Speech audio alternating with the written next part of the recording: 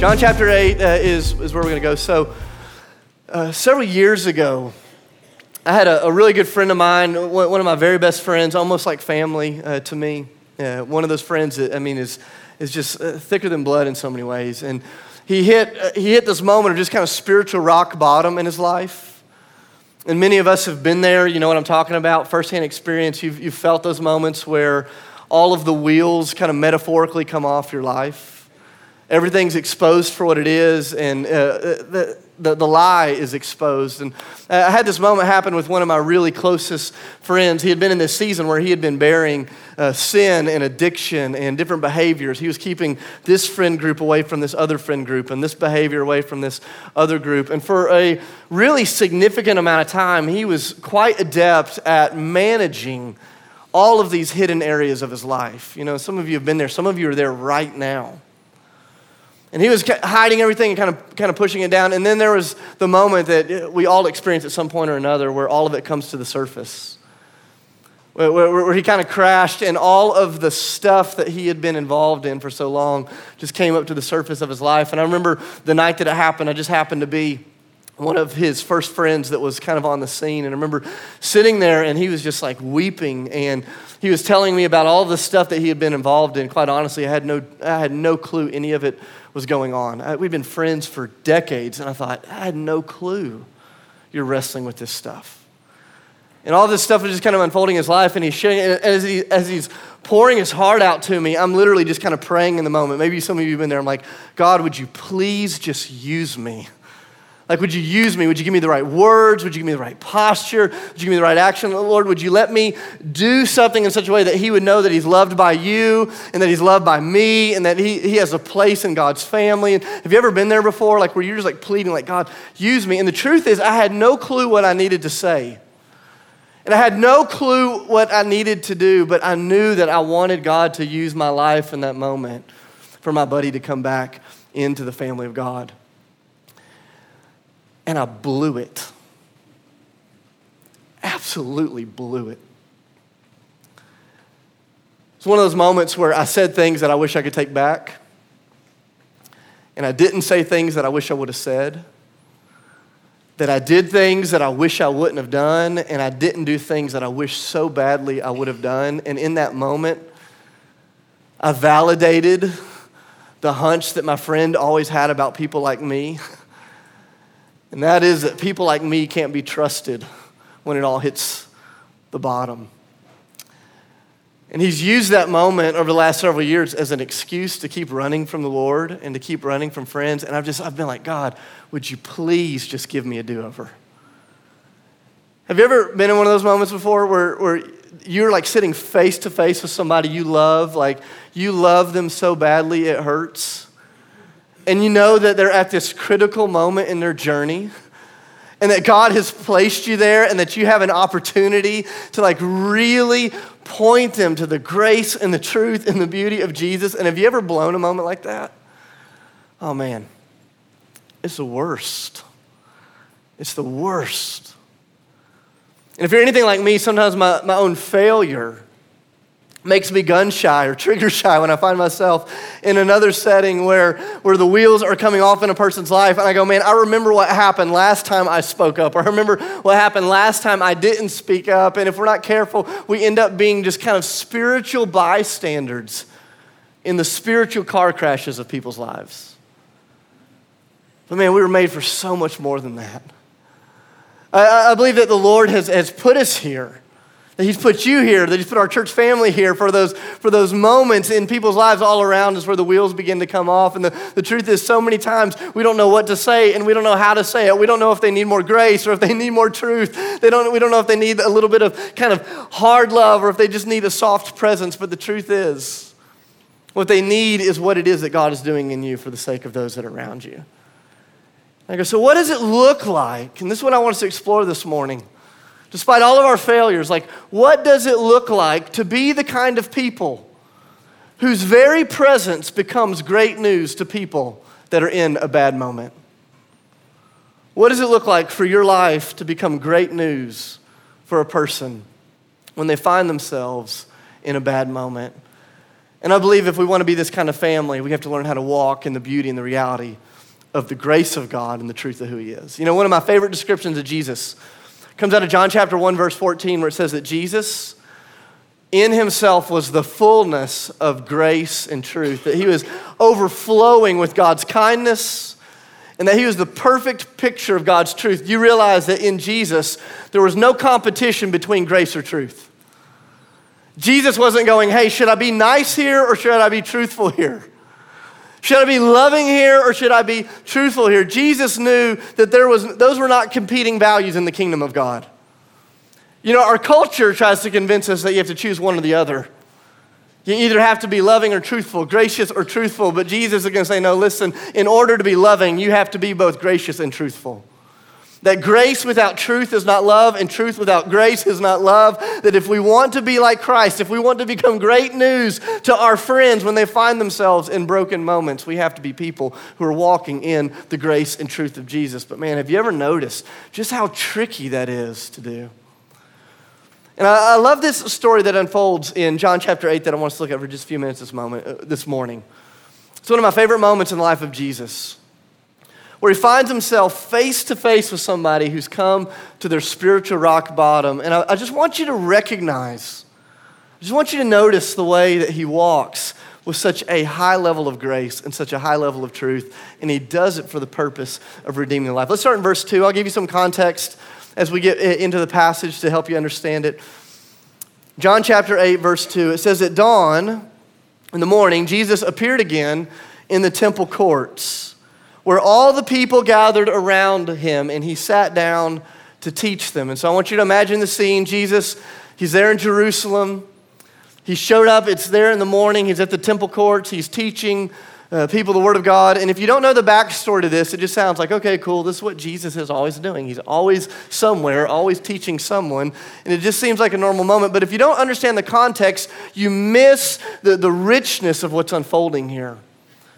This season in Jesus' life was one of the most difficult seasons of his entire earthly ministry. You go back just a few chapters, and just before this, Jesus' cousin, John the Baptist, had been murdered because of his friendship and his allegiance to Jesus.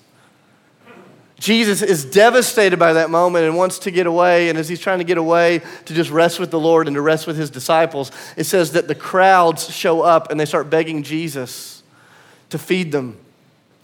I don't know if you've ever had someone you care about die, but can you imagine in that moment of deep grief, the multitude showing up saying, hey, we need something from you. And this is what Jesus was walking in. It says the multitude show up and Jesus begins to feed them. And as he's teaching them, it says that the people are confronted with just how challenging his message is. And so in the midst of his grief, as he is feeding these people, the crowds begin to abandon Jesus because his teaching is too tough.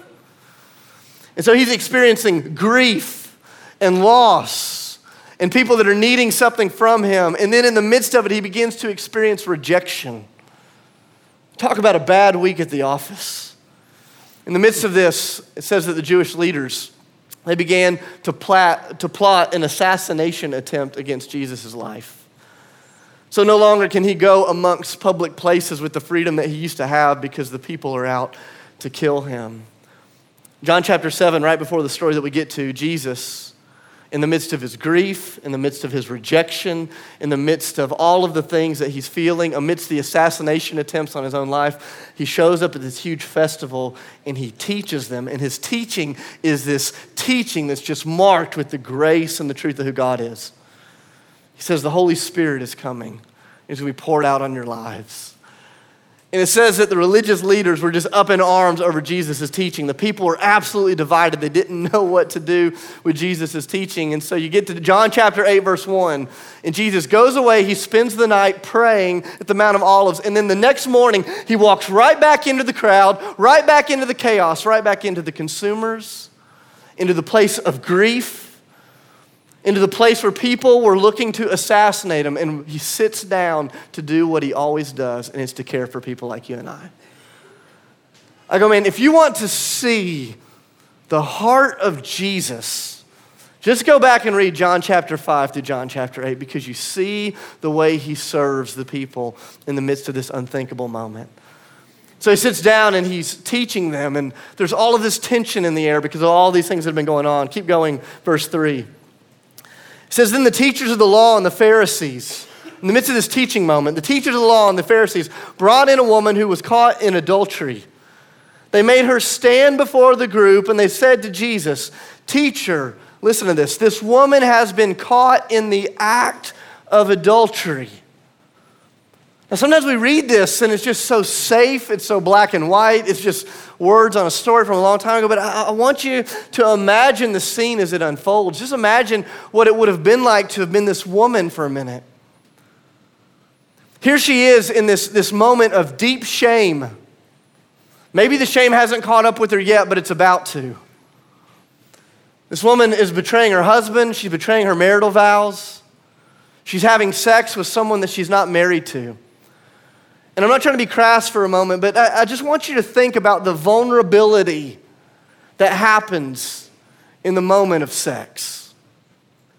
I mean, here she is, not just in a vulnerable moment, but in a vulnerable moment that is buried under the weight of shame and sin. And as she is in that moment, the door is kicked open and somebody busts in on her. I don't want to get too graphic here, but I just want you to put yourself in her shoes and just to imagine the weight of being caught in a moment like this. But it's not just that she's caught.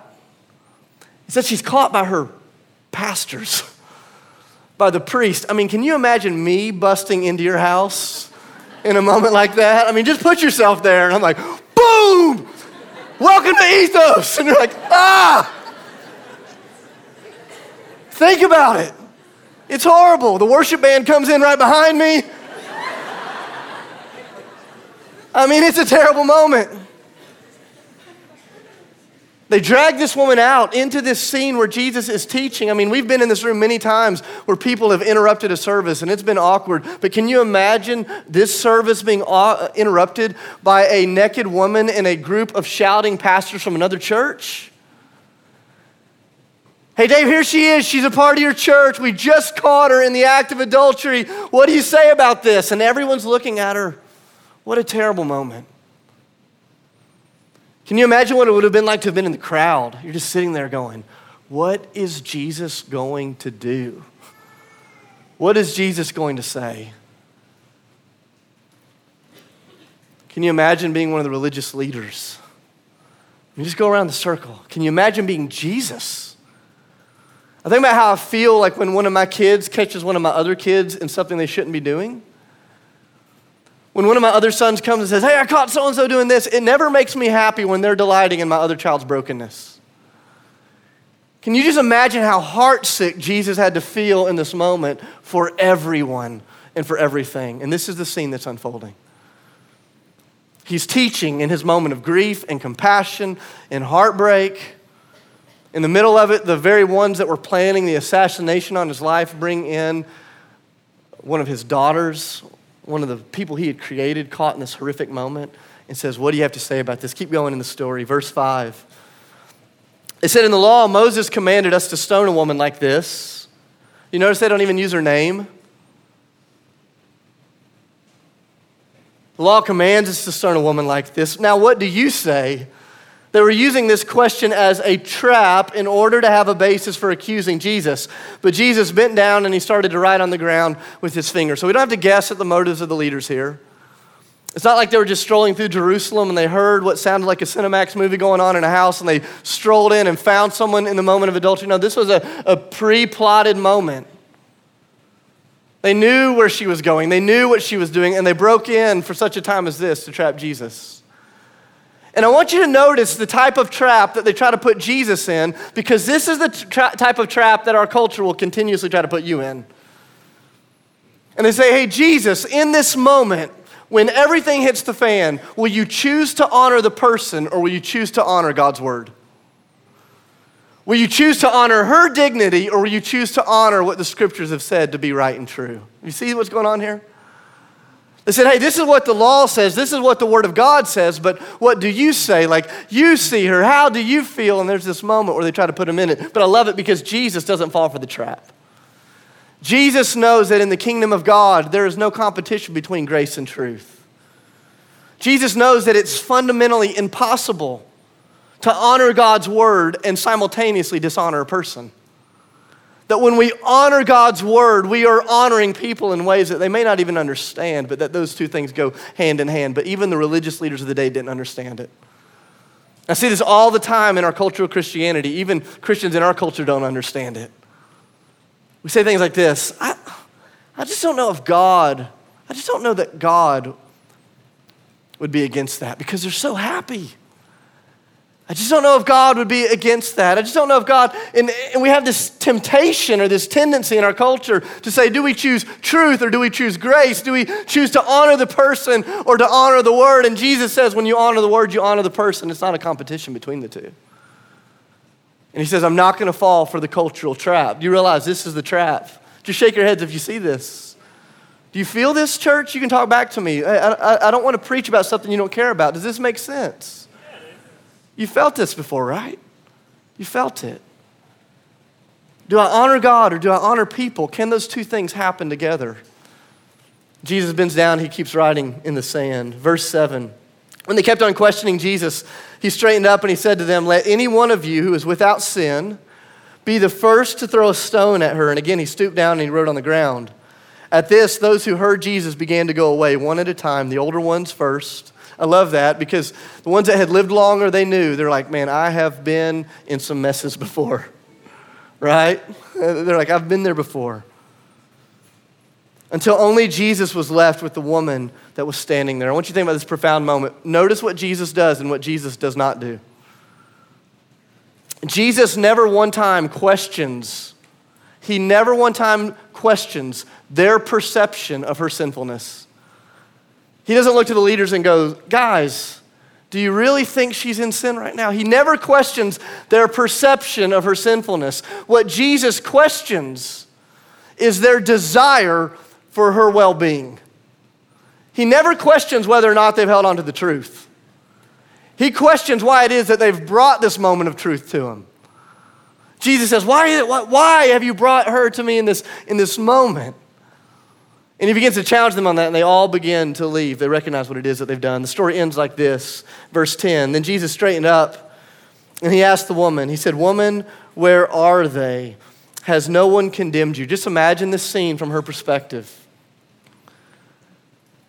In her most shameful moment, standing in front of all of the people of her town, this is the moment she's looking eye to eye with God. Do you ever think about that moment? Like, man, I hope I die like reading the Bible, you know? Like, I hope I die reading the Bible, praying in tongues, serving the poor, giving all my money away. Like, I hope that's the moment the meteor crashes on my house. Because we all have this dream of what we want it to look like, right? When we stand face to face with God. Do you realize you don't get to choose that moment? She didn't choose this moment. And she's there. I remember years ago, a friend of mine, he was preaching at his church, and it came to his attention that a guy in their church the night before had died in his sleep. 33 years old, died in his sleep. And the thing that made it so challenging was he had died in his sleep in another woman's bed. 33 years old. His wife thought he was on a business trip. And I remember my friend getting up saying, hey, so-and-so died last night. Can you imagine? This is the moment where God said, I'm ready to meet you face to face. Scary stuff. She finds herself face to face with God. Now, I want you to look at how Jesus responds. He says, where are all the people? Is there no one left to condemn you? I don't know if you underline your Bibles, but you should underline that word condemn, because you know what it means? It means to make a final judgment on someone's life. Jesus didn't look at her and say, hey, is there no one here to make a judgment about you? It's two different words in the original language. They had already made a judgment about her, and the judgment was that she was not living according to God's word. But there's a different level of judgment, and it's the type of judgment where you realize you've got no more get out of jail free cards. You've got no more tomorrows to wake up to. It's the period at the end of a sentence, at the end of a paragraph, at the end of a book. Condemnation is like the final sentence on a person's life. He says, hey, is there nobody here to put the period on the end of your life? And look what Jesus says to her. He says, then I won't do that either. Go now and leave your life of sin. This is one of the most profound moments, I think, in all of the Gospels, where Jesus sees a woman and she is in her place of absolute destitute and brokenness.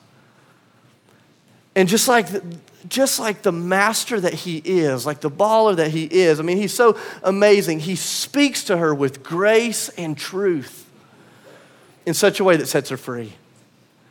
I want you to see what Jesus does here, because this is so important if we want to model it. Did you notice that Jesus has the ability to see her sin?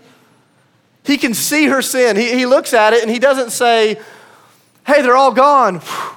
Glad those guys are out of here. How is that affair treating you? Does he make you happier than your husband? He doesn't coddle her in her sin.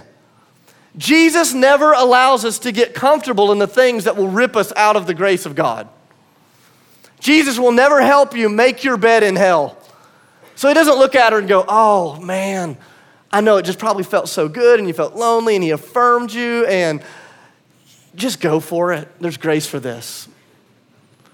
It's not what Jesus does. What does Jesus do? He says, leave your life of, come on church, leave your life of sin. Have you recognized that there is nothing less popular in a culture like ours than calling sin a sin? If you want to come across like a small-minded, idiot bigot, just tell anyone that they're sinning. Because we live in a culture that's a post-truth culture. Your truth is your truth. My truth is my truth. Their truth is their truth. Who cares what truth is? We don't care if it's true. We'll write a story. We'll send it out. Jesus didn't come saying, I point to truth. He said, I am the truth. And he says, and the truth will set you what? Free. Jesus knew that he was getting ready to say the thing that she probably didn't want to hear, but it was the thing that she needed to hear because it's the only thing that would change her. But in order to say it, he had to see it. He could see her sin. It's the truth. But he didn't just see her sin. What did he also see? He could see beyond her sin. And that's what we love about Jesus. He says, where are all of your condemners? He says, well, here's the deal, sister. I'm not willing for this to be your last moment.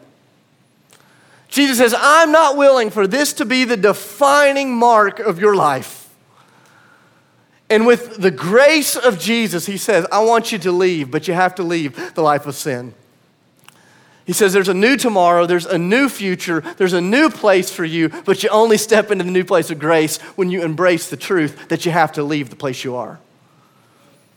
And we live in a culture that says, come on, be gracious, be gracious, be gracious, because we have said, we've come to this place, this cultural moment, where in order to love someone means you have to agree with everything they do. Can we just all acknowledge that that is the dumbest thing we've ever heard?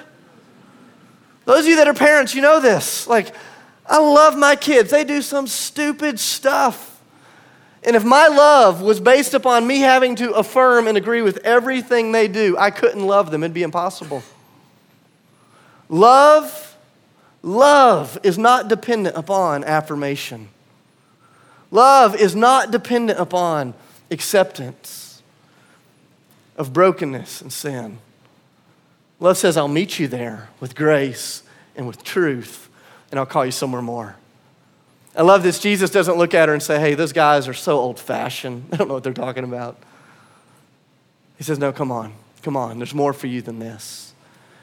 And the most loving thing Jesus could do was to see her sin and then to see her life beyond that sin and to say, I love you enough to show you both sides. And it's what I was trying to do that night when I was sitting with my friend when he was at rock bottom, and I just blew it. But I thought, Lord, give me another chance. Come on, Lord, give us another chance. Can you imagine what would happen in a moment like this if our church would raise up and be people of grace and truth?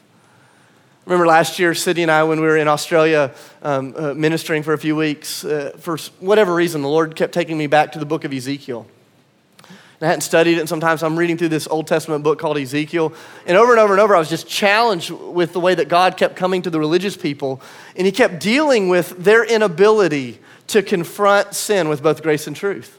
It's all throughout the book of Ezekiel. He shows up to them and says, hey, listen, He says, when you are confronted with the people that you love and they're not walking in the ways of God, he says, for you to ignore their sin or for you to affirm their sin is not helpful. And he goes on and on and on. And there's this moment in Ezekiel 22 that just struck me. I remember where I was sitting on the floor at 4 a.m. in Australia reading through Ezekiel. And I get to Ezekiel 22. And there's this moment where the Lord says, I've searched the land looking for someone that would love me enough and love the culture enough to stand in the gap with grace and truth. But I found nobody. And I went, Lord, may that not be said of us. May that not be said of you. May that not be said of me. May that not be said of our church. May the Lord look at us and say, when someone's life falls apart, I know the people for the job. Because they'll come with grace and they'll come with truth and that both of those are a picture of Jesus himself, the fullness of grace and truth. See, I love this. Jesus could live in grace and truth because he wasn't fearful of what everybody thought about him. He knew that if he was too gracious, the religious people would think he's a heretic and a friend of sinners. And if he was too truthful, the culture would think he was a closed-minded bigot. But Jesus said, here's the deal. I'm going to fear God and fear God alone. And when I walk according to his word and his purposes, it will bless everybody around me. And I go, until we as a people have the ability to let go of our desire to be constantly liked and approved of by everyone, we'll be useful to nobody. Until we can say, hey, we are loved and accepted by God, only then in that place do we have the ability to walk in grace and truth. Because if you're only gracious, who's going to come down on you? The religious people. And when you walk in truth, who's going to come down on you? The culture. And so here's the good news. When you and I learn to walk in the ways of Jesus, you are always offending somebody. How does that feel? But it's just the truth. And as we learn to walk with the Lord, we just begin to say, okay, God, make sure we're not offending to you. And when we walk in this way, we become a blessing to other people. So I want to just give you a couple of handles before we take communion together. How do we grow in this place of grace and truth? Because you leave here and it's not you sitting in your car going, make me more gracious, make me more truthful. I mean, maybe that works. You can try that. But I want to give you something a little more practical than that. Just kind of 3 things to hold on to. The first is this, that if you want to walk in grace and truth, you have to be a person who is consistently immersed in the Word of God. You have to be immersed in the Word of God, reading it, memorizing it, studying it, thinking about it. Why? Because every day you are receiving a multitude of messages that are trying to push you either towards grace or towards truth, and sometimes towards neither. But it's only when you're immersed in the Word of God that you begin to have a right view of who God is and a right view of the people around you and a right view of sin and a right view of grace. It's only in the Word of God. And here's the deal. If you are, please hear me on this, those of you that grew up in church. If you are still living on the fumes of your family, your parents' knowledge about God, that will not serve you well in the cultural moment we're in. That you can't survive off of somebody else's diligence in the Word of God. That just like your mom eating a bowl of soup wherever she is today isn't going to put food in your belly. Your parents walking faithfully with the Lord, getting in the scriptures, isn't going to anchor your life in grace and truth.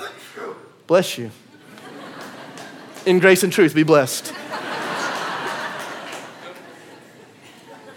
So you have to be immersed in the Word. Second thing, you have to be immersed in a Spirit-filled community. I'm not just talking about people that go to church or call themselves Christians, because that is total crap in our culture. People check Christian like they check their race when they're filling out a job application. I'm talking about to be in a community, in a house church, in a small group, in a family, in a friend group, to be in a group of people that say, we want to embody the grace, the kindness of God, and the truth of His Word. And we want to live those things out together. And it happens in community, because in community, you have the ability to discern things that you don't discern on your own. You have the ability to soften each other's kind of difficult edges, or to give each other courage where you need courage. You need to be immersed in the Word. You need to be immersed in community. And lastly, you need to be immersed in the world. Because until you find yourself standing face to face with the woman like John 8, all of this is theoretical mumbo jumbo. But when you find yourself with a real person at real rock bottom, dependent upon the Holy Spirit, anchored in His Word, with your community in your back, man, God can use you. See, here's what I believe. I believe that this week, this month, this year, that the Lord is going to bring us face to face with people that have come to the end. And the question is, will we be a family with grace and truth so that we can see the sin and see beyond it so they can experience the goodness of what it is that God has? Let's stand. I want to pray over us as we get ready to take communion together. God, I love you, and I love this group of people. Thank you, God, that we get to do life together. Father, for some of us this morning, we need a fresh injection of grace. We are the truth people, but we don't know how to be the grace people. And some of us, Lord, this morning, we need a fresh injection of truth. We are the grace people, but we don't know how to say the difficult things. God, we want to be more like you. That's our goal. That's our goal. That's the hunger of our hearts, the longing of our hearts. God, would you help us to be the type of people that our very presence becomes great news to those that find themselves in situations that are not great. God, would you help us to know what to say and how to say it and what to do? But Lord, would all of that be an overflow of what happens in our time in your word and our time in your community and our time walking with you in the world? God, would you give us opportunities this week to find ourselves face to face with people in their lowest moments? And God, would you help us to respond the way that you do, Jesus? God, don't let us get drugged down in just the nonsense of our culture, where we're just spouting things back and forth, or we're engaging from a distance. God, bring us into close proximity, and would you do what only you can do? And God, would you use it to bring people home? God, for the people in this room who are feeling confronted by your grace and truth this morning, Lord, would you call them? Would you call them to yourself? You know how to do that, Lord. Lord, I pray that you do that as we speak. In the name of Jesus, I pray and give thanks. Amen.